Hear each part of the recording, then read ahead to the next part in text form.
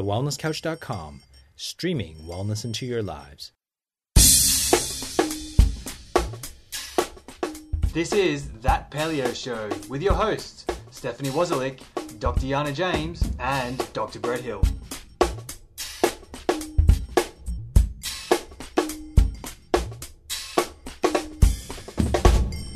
Welcome to That Paleo Show, making the paleo lifestyle easy and accessible for everyone. I'm Stephanie Wozlik. I'm Dr. Yana James. And I'm Dr. Brett Hill. This week we're talking about carbohydrates and sugars.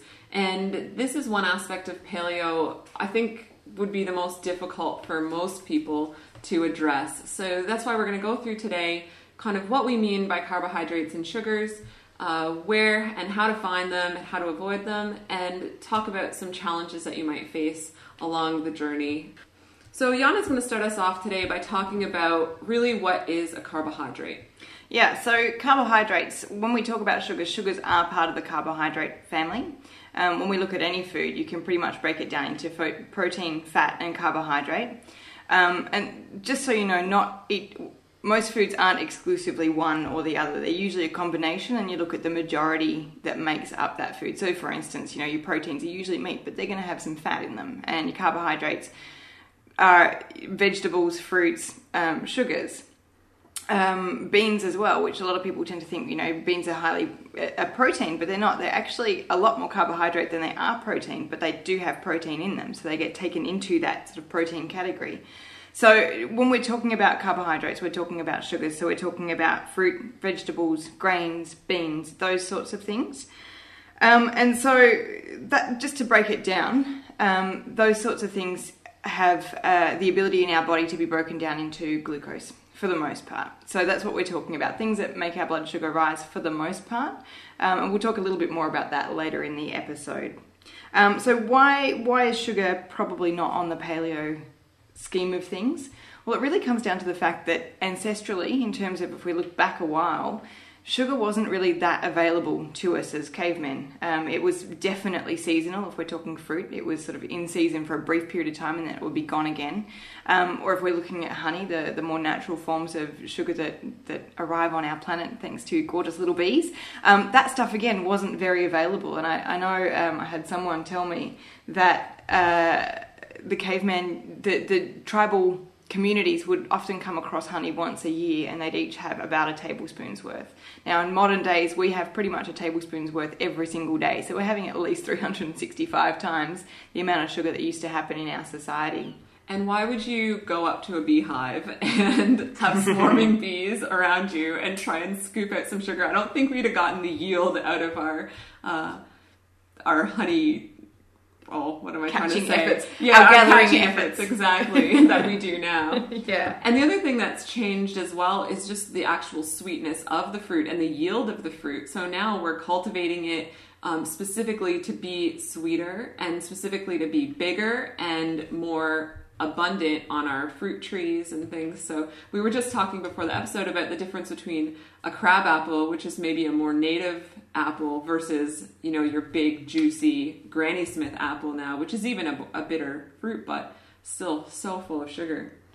Yeah, so let's have a bit of a chat about, I guess, why sugars are bad for our health, because I think it's something that people tend to understand reasonably well now. Like if you say to people, look, is sugar good for you or bad for you? Most people will say, well, obviously too much sugar is bad for you.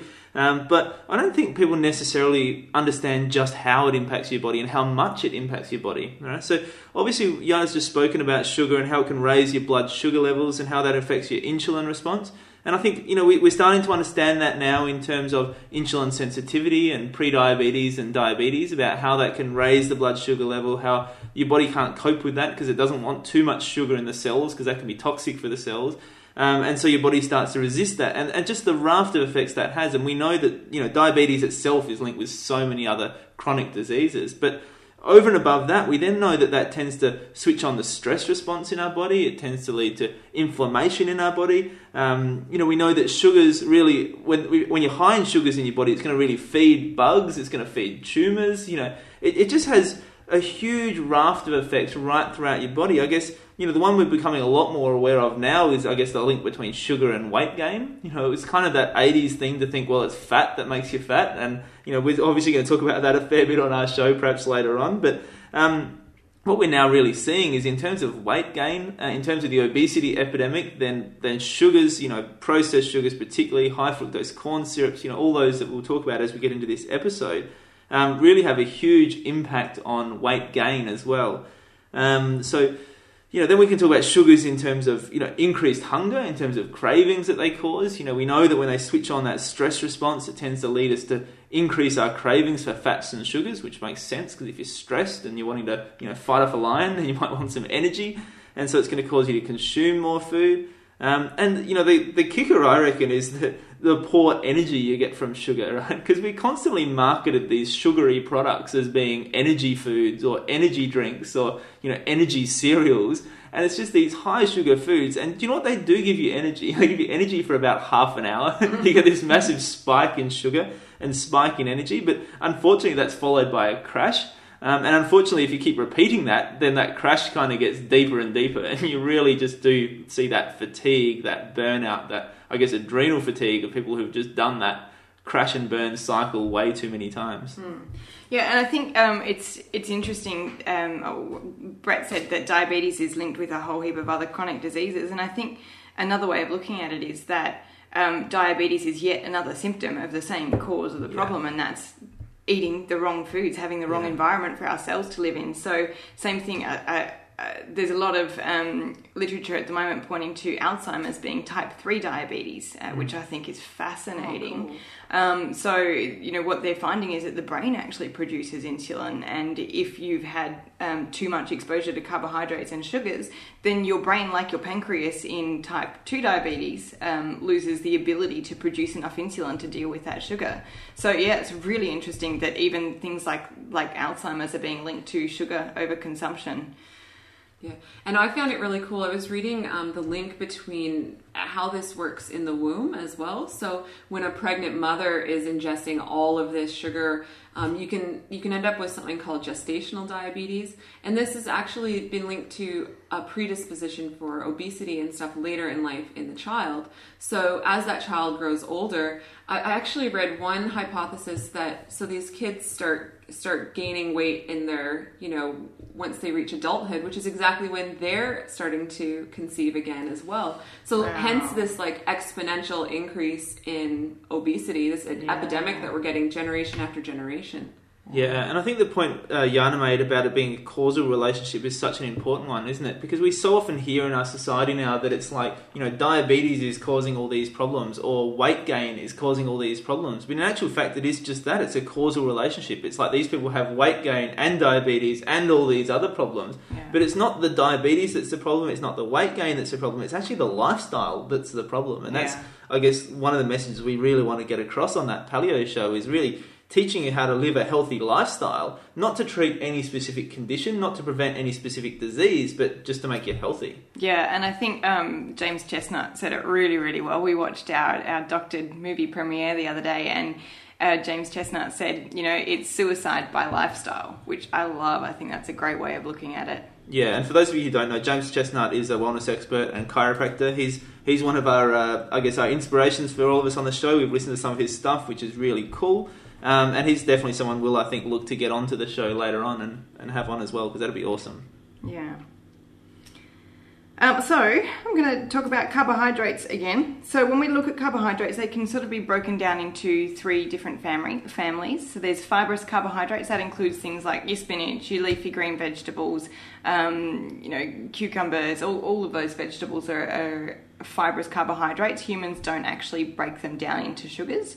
Then you've got your starchy carbohydrates. Now, a lot of people don't look at these as sugars, and it was definitely a mistake I made early on, thinking that I wasn't having sugar, but not realizing that the mountain bread wraps that I was having were still sugar, right? As soon as my body gets a hold of them, it breaks it down into sugar. Now, there's varying degrees. There's certainly some things that take longer for your body to break down into sugars, which is why they're the slow-acting carbohydrates, the things that tend to keep you fuller for longer.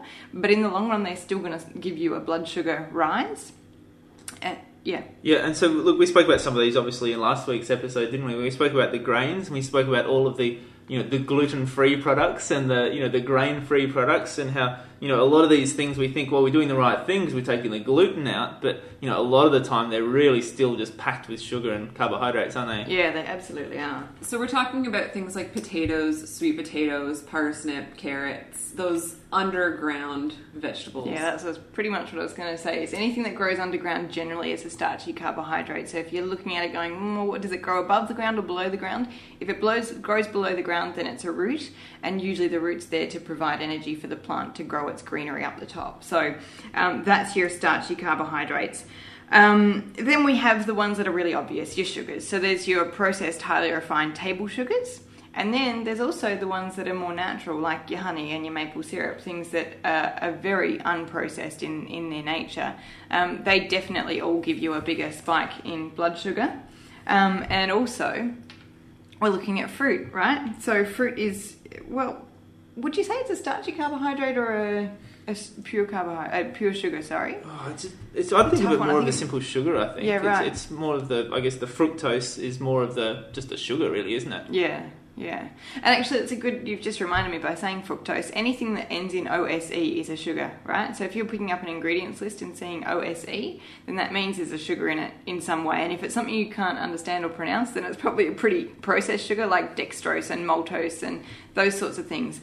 And in fact, we're going to do an episode about dairy later on, but dairy is predominantly, or has a high proportion of lactose in it, which is also a sugar and gets broken down in the body. So you're going to see that you get sugar spikes with dairy as well, which is really interesting. So just to clarify here, we are making a difference between fruit and table sugar. Oh yeah, because fruit does have the fiber in it. It has all sorts of other nutrients in it. It's delicious, and it is, when it comes off a tree, it is natural.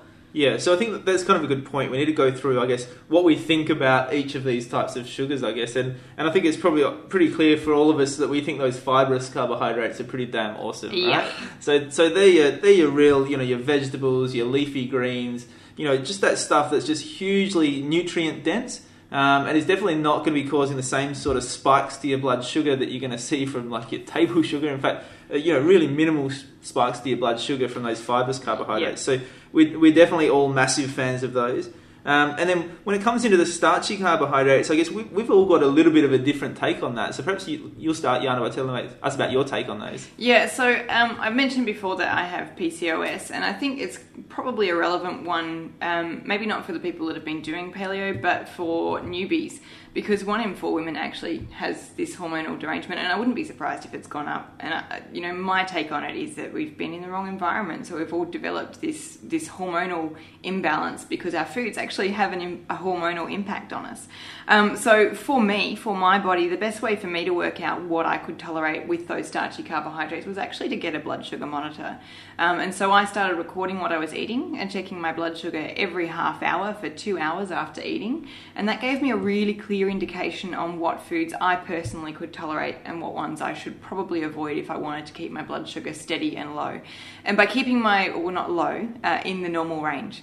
And so by keeping my blood sugar in the normal range, it meant that I was not hungry, because a lot of the time hunger is related to a drop in blood sugar, and especially if you're doing that carb roller coaster, when you have a peak, you have a trough. And it's during that down phase when your blood sugar is dropping rapidly that your body actually gives you the messages to go and eat more. And if it's dropping really rapidly because it's spiked really high and your body hasn't managed to bring it down with enough insulin, you're going to pump out heaps more insulin, which means you drop even faster. And when it drops really rapidly, your body goes into, oh my God, eat something now, and preferably make it really sugary so that I can bring my blood sugar up really, really quickly, right? So you get those massive sugar cravings. I think you're going to interrupt me there, Brett. I just think it's a really important distinction you made there about the normal range. And, so often people get so confused between common and normal, right? Yeah. And so what's common is for people to have quite a high and quite a fluctuating blood sugar level. And so we just want to be clear that when you're talking about the normal range, that's perhaps not what people are traditionally thinking of as the normal range, but actually what's normal for us from a Paleolithic, from a hunter-gatherer perspective, that's actually what would have been completely normal. Yeah, and so if anyone does get a blood sugar monitor, in Australia the values that you want to be around is 4.5 to 5. That's a good blood sugar reading, and below that is okay as well, probably as low as about 3. You wouldn't really want to be much lower than 3. I think the US blood sugar monitors, I know that they've got different number values. So they're 83 to 100 is the ballpark that you'd be aiming for there. An interesting story here is when my husband and I were both testing our blood sugar, and my husband's a slender person. He's not athletic. He doesn't do a lot of running around, but he is, naturally lean. And so we did a little experiment. We did quite a few experiments along the way, but one that was the biggest eye-opener for me and really showing me how different my body was to his was we both... what's that damn pizza again? What is with that? So we got pizza. Obviously, you probably picked up now that that's one of the things that I used to absolutely love. So we got a pizza. We both ate exactly the same amount. And we weighed the same amount at this point in time, which is interesting. We were both the same size on the scales. He's taller than I am. And so we ate the same amount and measured our blood sugar over the next 2 hours. And in the first half hour, neither of ours really changed very much. And then after that, mine went up to, I think we both started, Luke started at 5.6 and I started at 5.3. So he was slightly higher than I was to begin with. And then by the end, at the peak, the point where we were both at our highest, which was about an hour in, Luke got up to 6.2 and I got up to 9.8. Which is massive. Like, that's a huge number to be holding there. Having said that, I had a mate who was type 1 diabetic, and he used to occasionally, if he had pizza or pasta, his numbers would get up to like 16 point something, which is pretty insane. So anyway, that was a really good point for me to realise, and with that as well, I worked out my limitations on fruit. So I have quite a different take on fruit.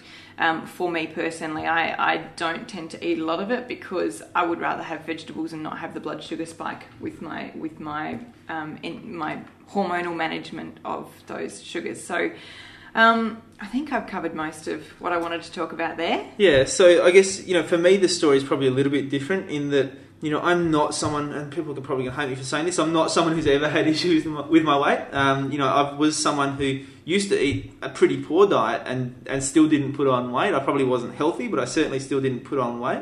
I've also always been someone who's pretty physically active. So, for me at the moment, I'm doing, 6 days a week of exercise, and even on that 7th day being pretty active with the family and the kids and that sort of stuff. And often for me that'll entail longer forms of exercise too. So that might mean I might be in the field at cricket, running around in the outfield for 5 or 6 hour stretches.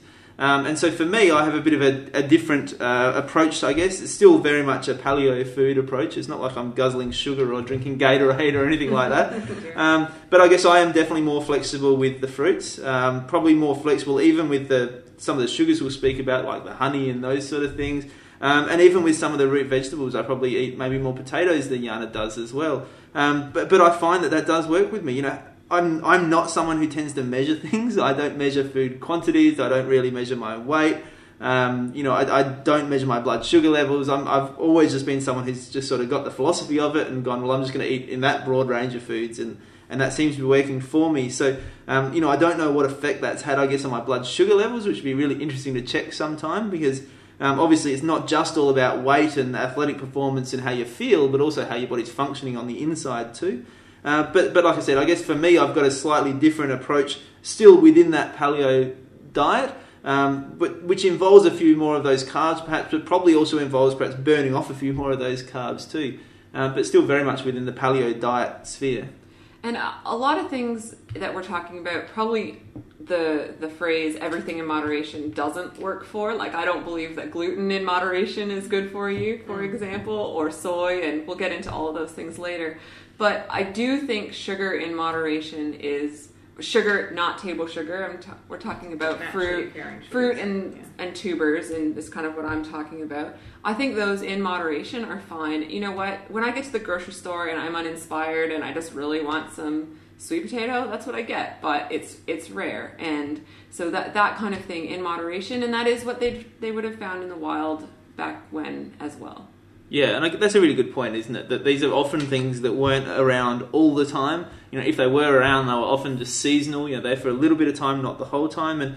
And having said what I've just said about the sugars, I've certainly found over the last, probably 6 months of just refining that and making those more moderation and less common. And I think I've gotten some good results and even further improvement doing that as well.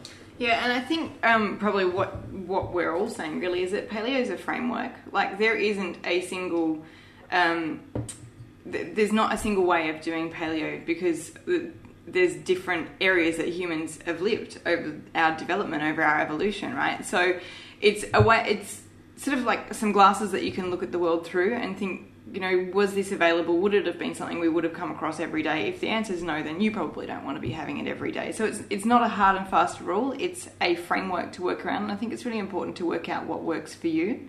Yeah, and I know, you know, if you want some more information on this, that Rob Wolf just recently wrote a 3-part series all about low-carb paleo, which I found just fascinating. I think you guys both read that as well, didn't you?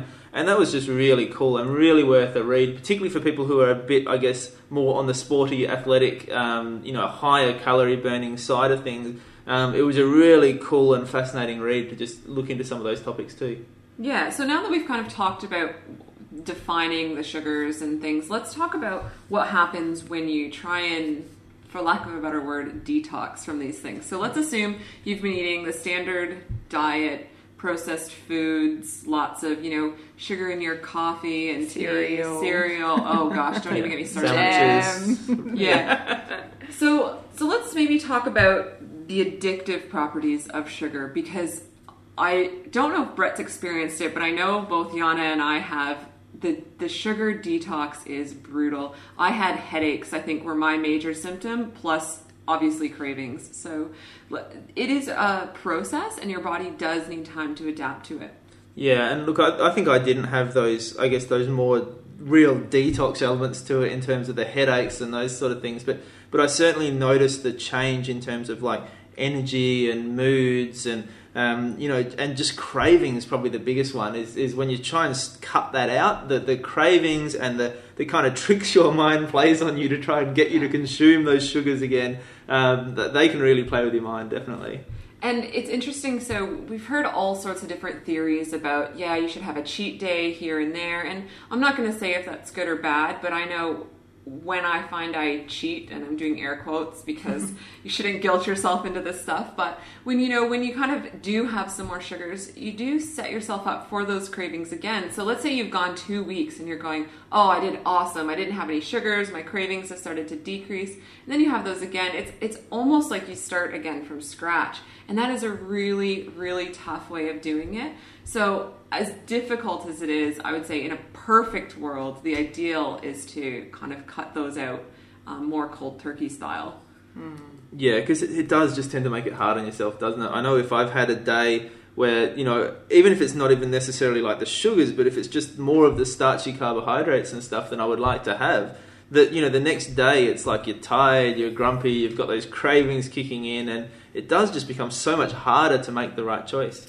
Yeah, and I think, you know, that the addictive quality of it is really interesting. There's some studies that show that sugar is more addictive than cocaine for mice. And, you know, obviously we're not mice, but there's the possibility that it is that bad for us. And so when you're trying to get off it, you know, you wouldn't say to a cocaine addict or a heroin addict, you know, you've done 2 weeks, awesome job, here you go, shoot up. You know, you're not going to do that. So I really think once you quit it, you're much better off just not going there again if you can. It's difficult in society with it everywhere around you, but you're better off. You'll have a much easier time of it if you try to do that. Yeah, that's classic actually, because that's taken me back to when I used to be in my grandpa's shed, and he lived out in the country, and he would actually put out sugar mixed with plaster of Paris with a bowl of water next to it, and that was how he got rid of the mice in his shed, because they would just eat it. And I always remember thinking, why would they eat plaster of Paris? Like, clearly they're seeing all the other mice eating it and keeling over and dying, but they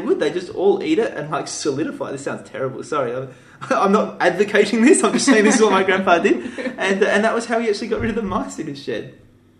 So, sorry, I'm a bit traumatized over here. I think I was supposed to move on to the next topic, but I have a bad gag reflex. So. Well, I think one thing we should definitely talk about right now is artificial sweeteners, because there's probably heaps of people out there thinking, well, maybe I should just swap from the Coke to the Diet Coke, or just start having some artificial sweeteners. And there's a number of points we want to make about that. Like, first of all, they're not helping you lose weight. Like, there's been quite a number of studies now showing that the people who are swapping to these artificial sweeteners aren't losing weight, and sometimes they're actually putting on more weight when they're having these artificial sweeteners. And we did mention that in one of the previous 50 to episodes, but we'll just 700%. reiterate it. Oh, Yeah. God. Possibly anywhere between 50 and 700% increase in weight gain from switching to artificial sweeteners. That's insane, Blows isn't my it? mind. So Do I guess, yourself a favor, don't do that. yeah, so what it seems to be is happening essentially is that you're tricking your body into expecting sugars. So your body's getting ready to process all those sugars. It's preparing to, utilize all those sugars. And in the process, it's essentially stripping your body of all its sugars or utilizing all the sugars in your body and leaving you craving even more sugar. So it's not the Diet Coke that's putting on the weight, but it's the what you eat after that then causes the problems. And as well as that, we know that these artificial sweeteners have effects on your brain, on your neurological function.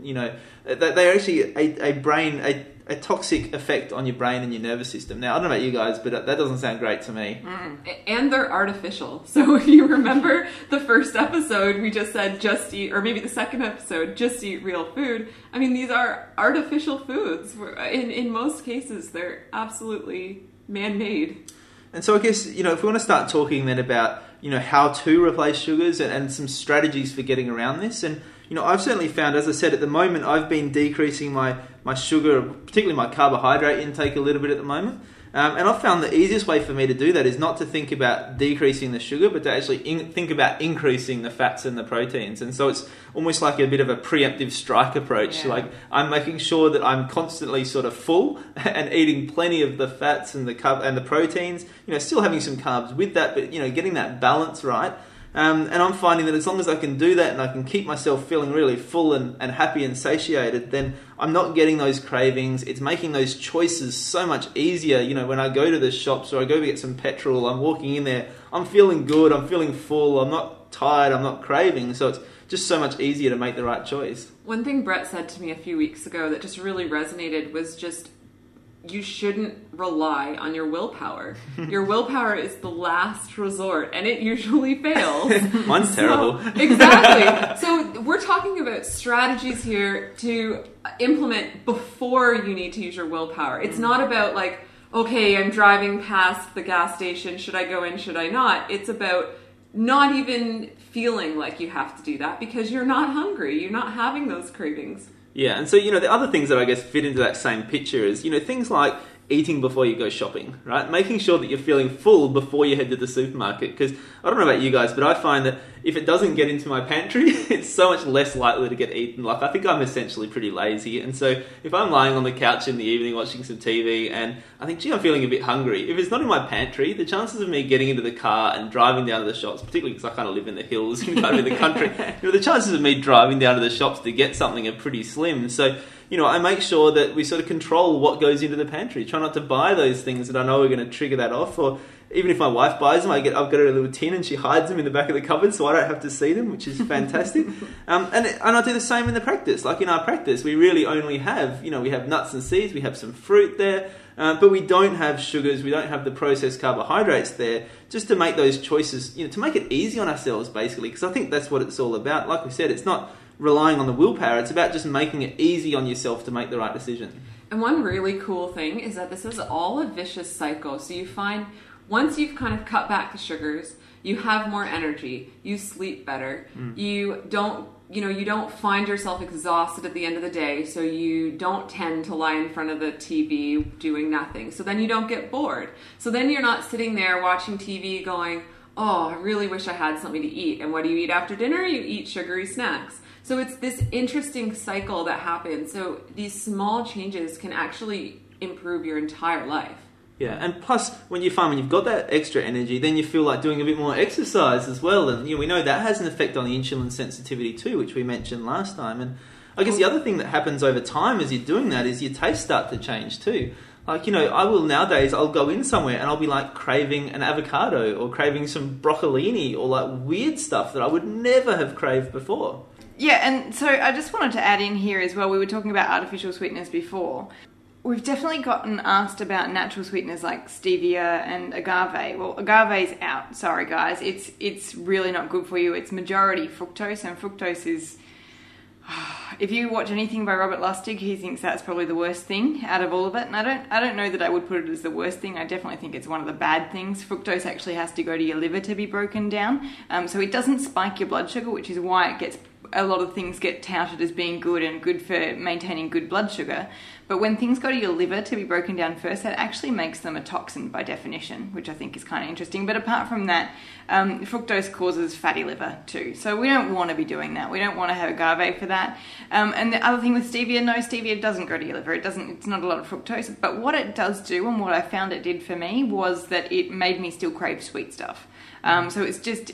I think you're doing yourself a disservice by making you have to outlast your willpower for even longer. And as we said, willpower doesn't really work. So I would be avoiding those things if I was in anyone's shoes of trying to give that stuff up. I'd definitely, again, like we said, go cold turkey. And a cool thing happens once you limit your sugar as well is that everything starts to taste more sweet. Yeah. Yana the other day told me that her cucumber tasted sweet. So let's just reframe yourself here and realize that you're not giving up sweet foods. You're just redefining what a sweet food is. Right. Yeah. So I'm just going to quickly close off here with a few points. So we know that you're going to face sugar cravings, and we know that you're going to be faced with situations where you do have to make choices, and it's really important to just own it and commit to it. And you have to decide if this is something that you want to do. You have to decide why you're doing it. It has to be a reason that you're happy with, not for anyone else, and just really own it. And then if you are facing sugar cravings, there are a few things you can do. I know that typically cravings tend to last about 20 minutes. So if you can distract yourself for 20 minutes, that's all it takes. Like, go have a shower, go, vacuum, go, do something fun, paint a picture. 20 minutes should be pretty good after that. Drink lots of water, and we're going to try and avoid the caffeinated beverages as well, which often associate with sugar, but they also kind of make you crave those more. And exercise. I know it's difficult when you're sitting on the couch at the end of the night really craving some sugar, but if you just get up and go for a short walk, even just around your house, that can help as well. Yeah, and exercise, that's what I was going to talk about before, is exercise reduces, it doesn't just reduce your insulin resistance. Sorry, I was trying to say insulin sensitivity, but that was wrong. Doesn't reduce your insulin resistance alone, it also decreases your stress. And as we said earlier, stress is one of the things that makes you crave more sugars. So it's a great one to do. Awesome. So that's all the time we have for today. I think we maybe went a little bit over, but it was a really important topic. We wanted to make sure you got as much information as you can. And don't forget that we will be doing more in-depth episodes about all of these topics. We're going to be talking about addictions and artificial sweeteners and all of these things later on. We're not going anywhere, but just in this first 12-part series, we're trying to give you the basics. So until next week, check us out on Facebook, share your story, and help to grow the Paleo Tribe worldwide. This has been a production of TheWellnessCouch.com. Check us out on Facebook and join in the conversation on Facebook.com/The Wellness Couch. Subscribe to each show on iTunes and check us out on Twitter. The Wellness Couch, streaming wellness into your lives. Hi, Dr. Brett Hill from the Wellness Guys here. The response after our first summit in the Gold Coast has just been simply amazing, and it became really quickly really obvious to us that the wellness community wants more. So get ready, because our next Wellness Summit is coming to Melbourne, and we'd love you to come. The Wellness Guys will be there, plus the effervescent Up for a Chat girls, Cindy O'Meara, Kim Morrison and Karen Smith, and some super special guests. It's going to be 10 hours of powerhouse wellness that you just don't want to miss. Go to www.thewellnesssummit.com. We can't wait to see you there.